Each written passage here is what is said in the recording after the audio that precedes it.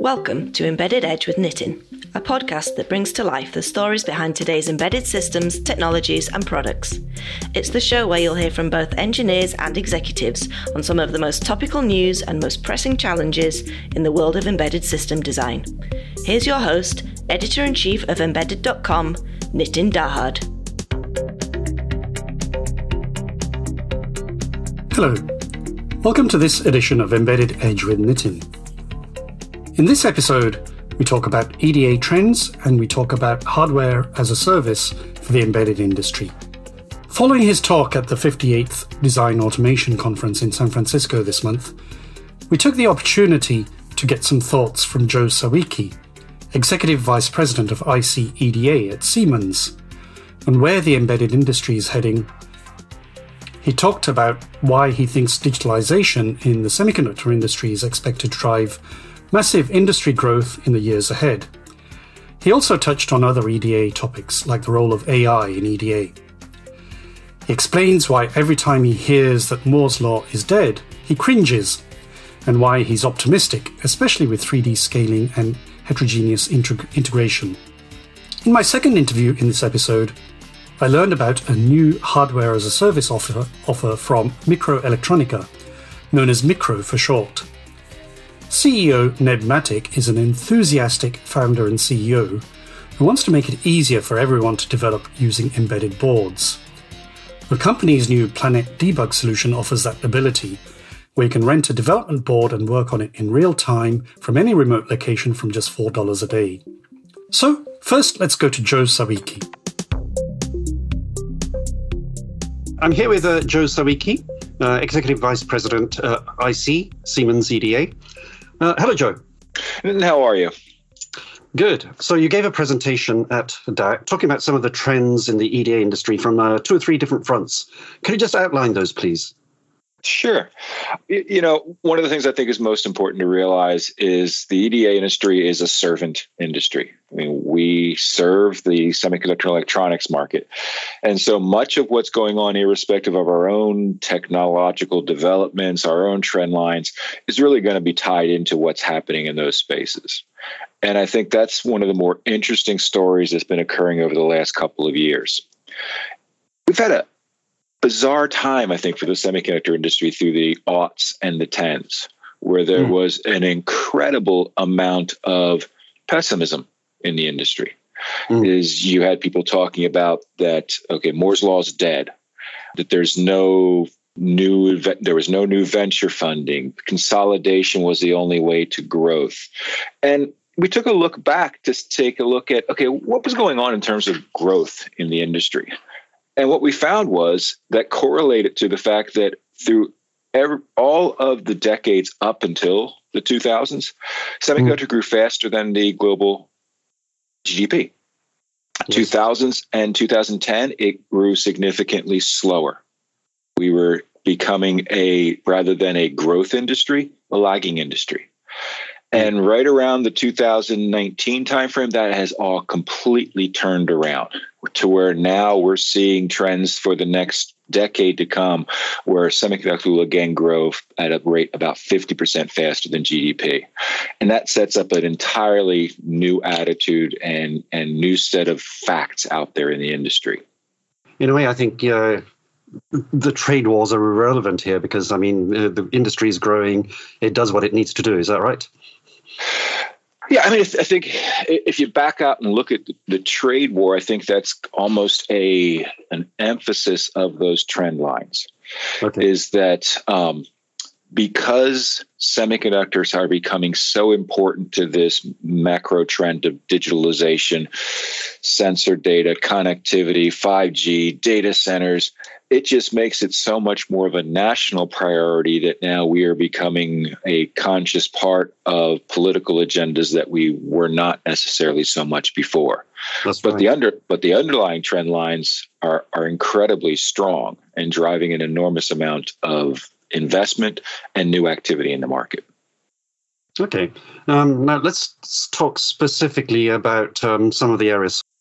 Yeah, I mean, I think what's interesting is if you just start to look at data on sensors in terms of how many are being produced and how much data is being driven off of those new sensors. It's just enormous. If we look at the data on that, sometime in 2015, you were looking about 1.6 billion semiconductor sensors. Projected in 2025 is 29.6 billion. A lot of those being video. As you know, video drives an enormous amount of data. And I think that's when then starts to build up that cycle where you have more and more data being driven out there, sensed on the edge. You have more need to have data processing on the edge. You have more need for communication to bring the process data up to a data center, and you have more need for data centers because all this stuff comes together. And you layer that on top of virtually every company out there has an explicit digitalization strategy where they're trying to not just move their products to where they become more smart systems, but also move their entire business models around the presence generation and adding value to customers around that data. EDA and IC design has a unique characteristic that makes it really interesting to look at machine learning. And that's that the data that you can produce off just a single chip is immense. If you think about a full field reticle type of chip, you're talking literally tens of billions of gates all interacting, each one of those having a set of wires that are defining how it will perform in terms of performance, each of those generating massive amounts of patterns that need to be printed on the wafer, which means that you have this opportunity to collect an enormous amount of pattern information versus performance information, whether that be around yield, timing, power, any of those aspects. And so I think that's why you've seen AI becoming a ubiquitous methodology across almost every tool category that we have in place, whether that be from yield learning types of tools, where we have developed technology where by looking at failure data off of chips that fail from manufacturing test, we can identify that there's a tungsten deposition tool that's having an issue in the Idaho fab that needs to be put on maintenance. That starts to look fundamentally a little bit like magic. And that spreads across all the different areas of design. You can look at areas like using AI to help determine that fundamental question that has driven us crazy for 40 years. When are you done verifying a chip? Yeah, when have you put sufficient vectors across this that you know how it's going to behave? And so I think that across the industry, it's hard to imagine a product that does not have some aspect of machine learning and AI being built into the technology at this point. Excellent. So what are you seeing as Siemens in terms of key things that are happening for you as a company in this industry? Give me some examples of where, sort of key developments for the company. If you look at from the IC perspective, we really look at there being three main drivers for what we need to do to enable that whole digitalization trend and the opportunity for our customers to grow. First off, is technology scaling. Every time I see an article saying Moore's Law is dead, I cringe. If you look at the data, every year Apple puts out another application processor, and every time it's a new node, it's got about twice the transistors, it's running at about the same die size, and it has higher performance. Yep. So I'd like to look that good when I was dead. And it also involves 3D scaling. We do think there's a massive opportunity for heterogeneous technology integration in package to help put in place some of those same cost drivers that heterogeneous integration on die does. And that's going to take an enormous amount of work, because as much as I'll blithely state that we continue to be optimistic about Moore's Law, from a technological perspective, it is a significant challenge when you look at moving from planar to FinFET to stacked gates to a potential 3D stacking of NMP transistors. If we can figure out the processing aspects, all that's going to require enormous amounts of work. Yeah, obviously. Yep. The second driver we see is just the aspect of design scaling. We've been hearing now for a decade about the $250-500 million per chip cost of design. Clearly, if you just multiplied the number of designs by 250 million, that significantly exceeds the total R&D spending for the industry. So every chip doesn't cost that, but inarguably, design is becoming more expensive as each generation's design in that new node has twice as much functionality in it. And we need to find pathways to make that more effective. And whether that's the application of AI to some of the core tool usage, or things like moving up in abstraction by moving to more of a C-level design with a high-level synthesis, we have to drive those, or else at some point in time, you just simply run out of engineers on the planet to do what we need to do 8 years from now. No. And then finally, the last one, and I think this is the one that really illustrates what was the reason why Siemens went and purchased Mentor Graphics back now almost 5 years ago. And that's the aspect of system scaling, is that if you look at probably the biggest trend within the semiconductor industry has been the entrance of systems companies into the semiconductor market. Okay. If you look over the last few years, systems companies now represent about 21.3% of the foundry market in terms of sales. The compounded growth rate's been almost 28%. And why are they doing that? It's because of the ability of a systems company to custom architect a chip that allows them to differentiate their product in a significant way. I think a great example of this is, Apple went 64-bit first for application processors and cell phones. 64-bit had always been seen as a method of increasing address space. When your programs and data sets got too large to fit within 32 bits, you went bigger so you could have more addresses. We didn't need more addresses in application processors. It was done for power. They were optimizing for the power characteristics of their phone. And I think you're seeing that spread among so many industries, not just in communications, things like automotive, things like the hyperscalers doing their own data centers, where what they're looking to do is differentiate what they can deliver to an end customer by differentiating the semiconductor. And that's where you really need to look at that system scaling. It's not enough to validate or design in the context of a single chip. You need to be able to look at that in a systems context. A great example of that is there's a program we've been working on for a number of years now with some OEMs and tier ones called PAVE 360. And what that is a methodology for us to bring together not just the simulation of an individual chip, not just a simulation of multiple chips, but also tying that into then simulation models of both the car power system, the car suspension system, and a model of a road driving environment so that we can essentially virtualize the simulation of a full autonomous driving system. I think pulling those three things together over the next 8 years is what's going to enable us to really be that effective servant to the electronics and semiconductor industry to enable that growth we've been talking about. Joe, so just to end, do you have any, we're at that time of the year. Do you have any predictions for what's going to happen in 2022? That's a lovely question, God. Because immediately what I thought about is if you'd asked me that same question at the beginning of 2021, how wrong I would have been. Right. Yeah, it's difficult to say. Things have moved so fast. Yeah, I mean, the hope is that at some point we move to a place. I don't think that we can look towards a thing where we can say we ended COVID, but hopefully we can move to a place where it becomes more like one of the cold viruses that already goes around in the world, because we have been almost ready to get back and be to a in the office work environment multiple times over the last year and have continually had to pull back those plans. It's really hard to make predictions when you can't predict whether or not you'll end up being able to have more than 10 people in a room. Yes, that's during the next few months. Okay. Well, Joe, thank you very much. It was a pleasure talking with you.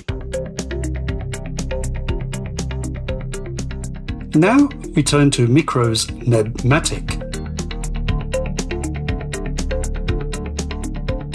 It's a new concept. No one makes something similar so far, or at least I don't know for it. So, we all know for a software as a service, it's been in industry for, decades. But this is the first time that we have in our embedded industry hardware as a service. So you could rent a board before you buy the board, or maybe you will not buy at all. Maybe you will rent it for 10 days, 15 days, 20 days, as much as your project needs. So this concept is based on a Necto Studio, which is our integrated environment, and CodeGrip, our world first Wi-Fi debugger. So those two things are very important for this new concept. And we add inside the compiler live streaming. So you see the board you are using. It's not kind of you don't need to imagine anything. So you see in real time what's going on the board. You see in real time that you're programming the board. You see in real time what your program is doing. And on top of it, you could do step-by-step debugging, even the board is on another continent. What you've got is you've got racks in your locations where they're set up with these boards with the cameras, so that when they log in via Planet Debug and Necto Studio, they can then choose a board and then work on that board, and they'll see that live. Is that the concept? Yes, exactly. So the only thing what user have to have is the Wi-Fi connection and Necto Studio installed on his laptop or a PC. So, and then you go to Planet Debug in Necto Studio and choose the boards. Which board you want to use? Is it PIC32, some ARM, or PIC18? Who knows what your project needs?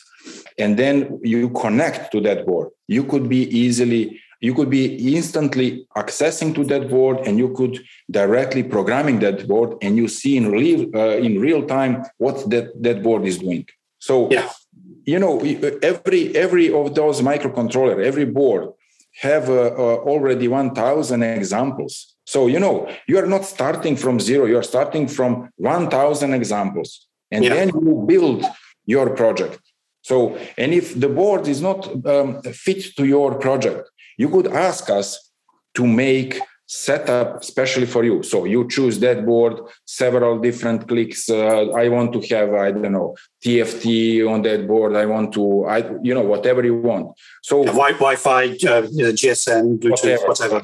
Any sensor, whatever. So we will be gladly making that. But that setup is specialized setup for you. And that setup will cost you $4 per day. So the boards you see in Necto Studio are free. So you could use it freely. But if you need something specialized for you, that setup will cost you $4 per day. We need 1 day to make it. So 1 day to place that board in the frame, etc. So, and the frame right now, we have 3 big frames in Belgrade, but it could be anywhere. So it could be on some university, it could be in some company which, for example, doing design service, or maybe in your company doing your own project. Okay, so this is quite important as a concept now. So you offer the service from your locations, but also companies, large companies or small companies can buy a large rack, like, for example, a university or a large design services company, or the smaller racks, and they can then buy those and put them in their location so that they can have their own remote teams working on it. Yes. Right now we have boards in our headquarters. We have in Minnesota. We have in Mexico. We have in a few boards in a nearby university here. So it's the concept start to share. So if I wanted my own rack to install it, say in a central location, and then my sort of remote teams can all access it, how much does that rack cost me? Well, it's just a cost of the construction, few switches, cameras, and then the boards. If you want to buy our boards or any other board, so you don't need to use only Micro E boards. So if you, for example, use your own boards, you just need a CodeGrip debugger. So that's it. So the camera is actually the most expensive part, at my opinion. So the camera is as you could see, is a really good camera. So you have a very precise picture, and that camera could use the decoding standard, which Netflix and HBO use.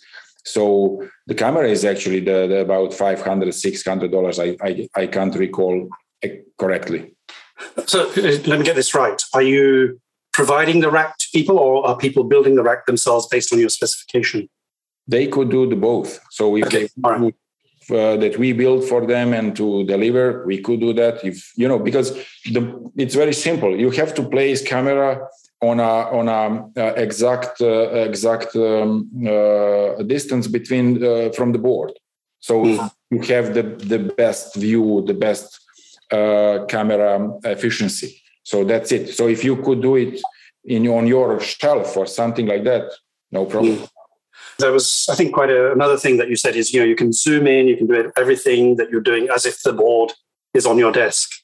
Yes. So what you will, for example, when you don't see the name of the chip, so what you will do with your board, you will take it and move closer to your face, and then you hold it up to your and here you just zoom. So and sometimes you just need to calculate those LEDs or something like that. It's much better if you zoom it, and then it's easier for you, especially as you could see, we wear the glasses. So it's actually simple. If the Netflix does not have the lag, if the HBO does not have the lag, we don't have the lag too. So we use the same coding standard. Right. And now if I'm wanting to use this, this is launching in December, or is that right? Yes. The concept is existing for some time, few months, but we are now promoting it because we have to test it heavily. We actually invest a lot of time in making a code grip. So I told you it's about 3 years of really heavy work, and this is the first ever built Wi-Fi debugger in the world. Okay.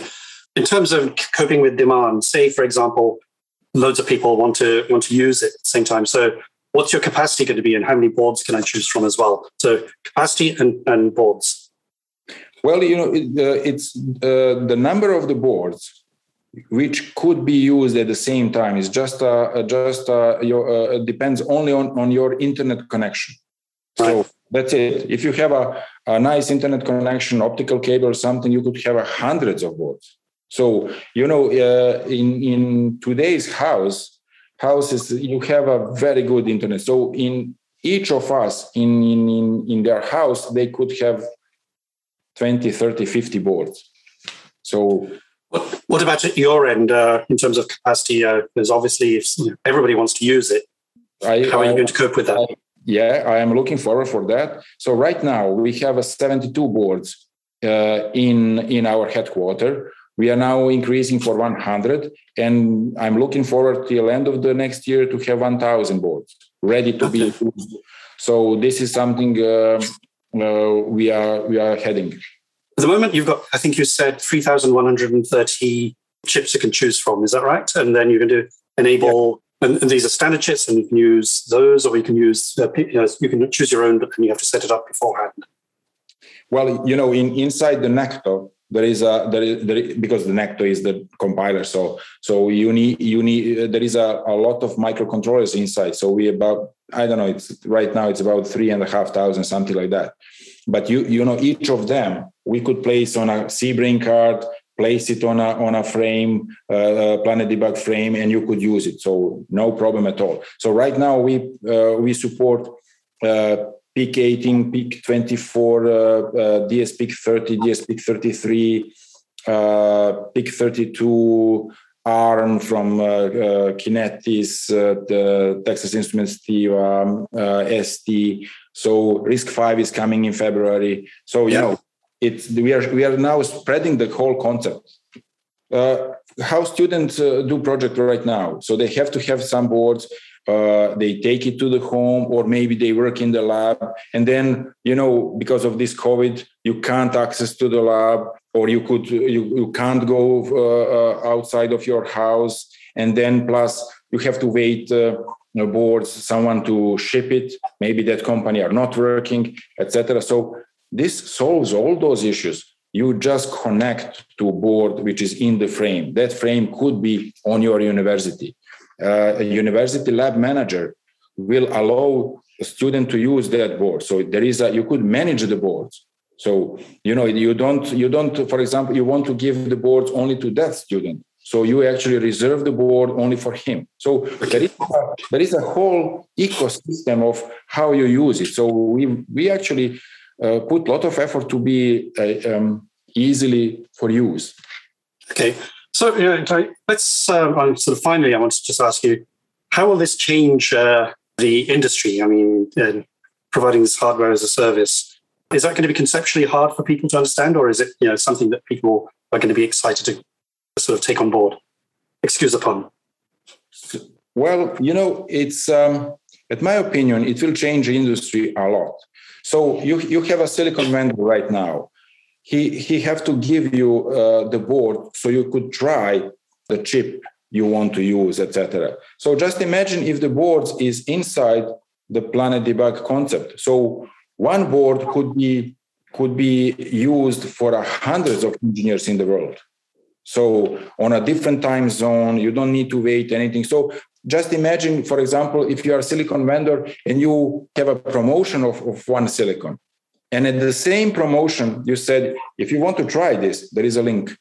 So you could go and you could, for example, have a specialized setup in Planet Debug concept says microchip new Wi-Fi module and then the module name. So you search that, find that board which have that module, and there is an example. You could test, is it working good for you or not? Or maybe you could test something else, etc. So it speed up a lot. And then if you, for example, like that product, you will buy that product. So our shelves are so full of the boards we are not using. So, and we like, all of us like to kind of save the planet. So let's do what we could do. We can't change the usage of coil in our industry, but we could do something which could help effort we are all putting in saving our planet. On that note, Ned, thank you very much. Thank you.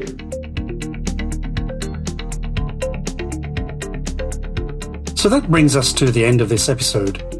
That was Embedded Edge with Nitin, and I'm Nitin Dahad. Thanks for listening.